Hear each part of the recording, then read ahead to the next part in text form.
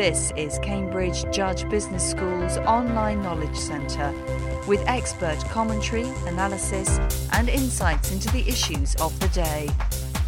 The question posed for CIBAM's final Global Business Symposium of the current series was, whither Europe? In addition to airing their views about the implications of the ongoing financial turmoil, business leaders, academics and policymakers were called on to discuss the challenges of doing business in Europe against the backdrop of the Eurozone crisis. This symposium was especially significant for CIBAM's director, Christos Pitellis, as he leaves the Cambridge Judge Business School after 2 decades. Dr. Pitellis said that years of discussion around the crisis had always focused on the macroeconomic or fiscal and monetary policies. Although important, it was insufficient.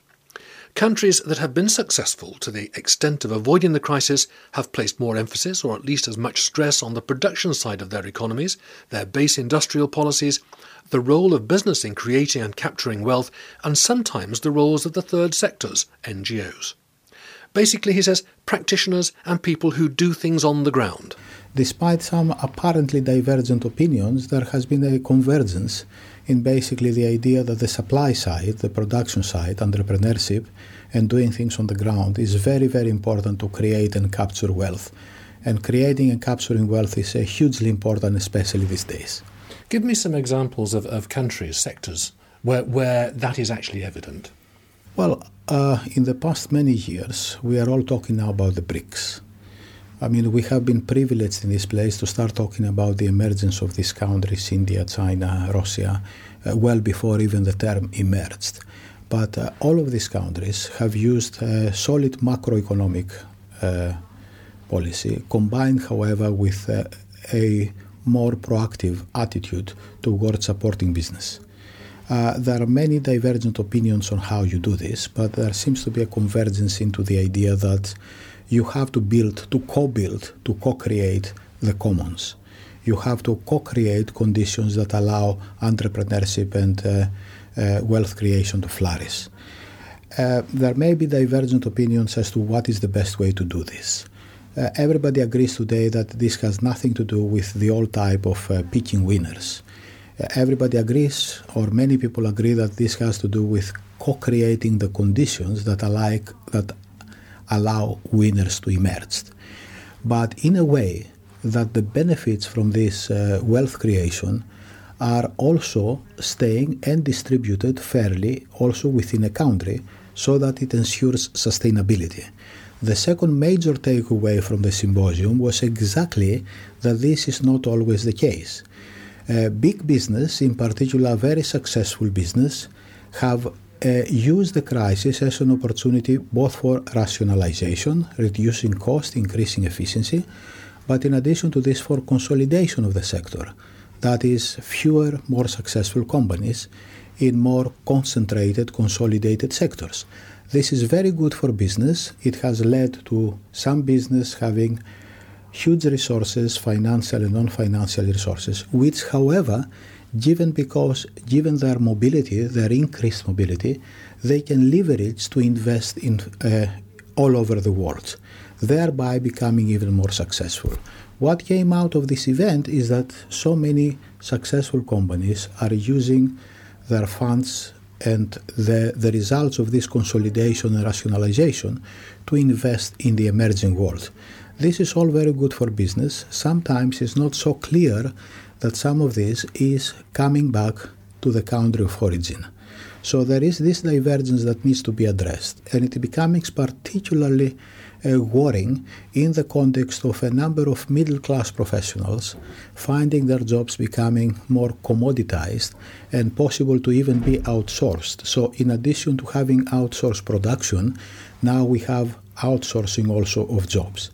So there is this tension there, and this tension needs to be managed. So I come back to the issue you asked me before about what can be done, and what can be done and the lessons we learned from the BRICS and other emerging economies is basically that they are using a more proactive policy to marry the benefits that go to the country with the benefits that go to the business.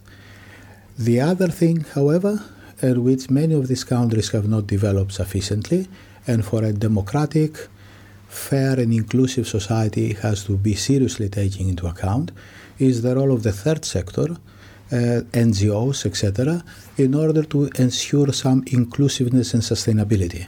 And one thing that we have done at the symposium is to invite a representative of the Onassis Foundation, the president of the Onassis Foundation, who actually was extremely good in explaining what, even in a very badly suffering country like Greece at the moment, what is the great impact that an organization which has the unique characteristics that it is a successful business and at the same time a successful philanthropic organization, what immense contribution they have managed to make in things like culture, health, and recently revitalizing the whole center of Athens.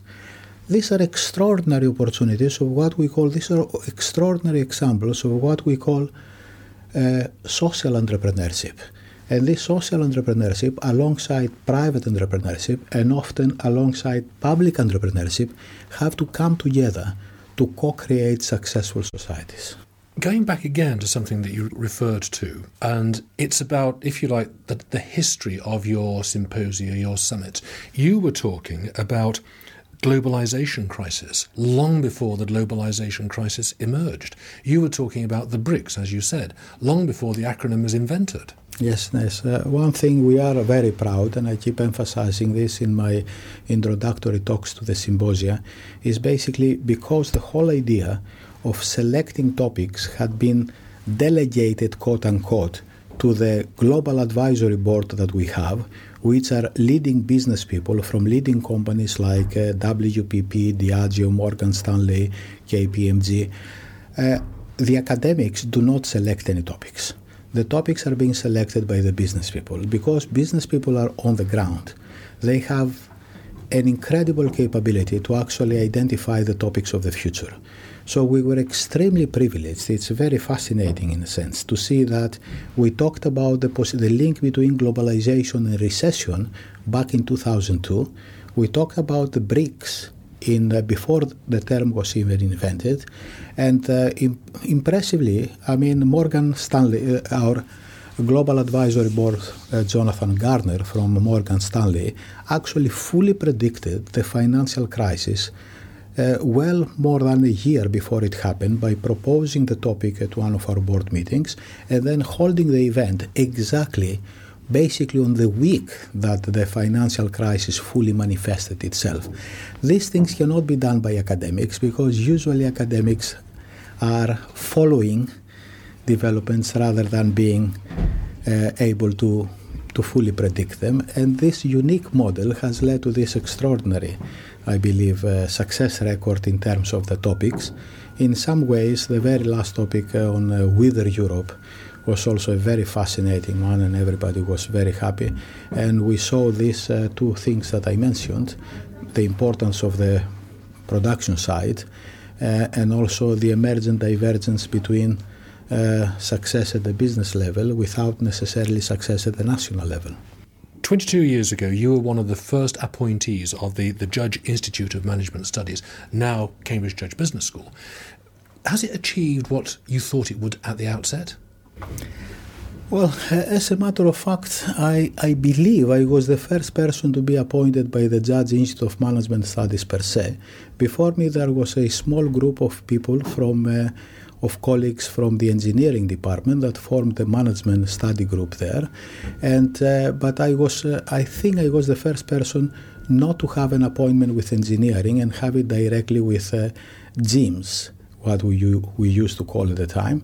I have to say at the time that was a bit of a shock because engineering was number one in the world and GIMS was a startup.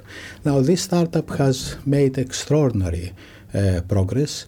We are now at a top established school, one of the leading schools. In many respects, I think that the rankings underestimate the contribution and the vibrant, extraordinary and unique environment of Cambridge, which, in addition to the rankings per se, that is influenced by a number of factors like salaries, etc., it doesn't take into account the unique environment of Cambridge University, the collegial system, the fact that we are in the midst of a cluster of high-tech companies.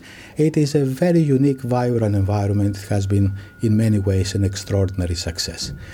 There are always more things to be done, and one thing that, for example, is both an advantage and a bit of a challenge at Cambridge and places like Cambridge is to actually convince people that a business school is a place with a unique ability to create and capture value that then can be shared among the university as a whole, and thereby it may deserve special treatment. Now, this is very difficult if you are in a place with people who have Nobel Prizes and who find it very difficult to appreciate why somebody who is not obviously anything like better with them should be treated differently.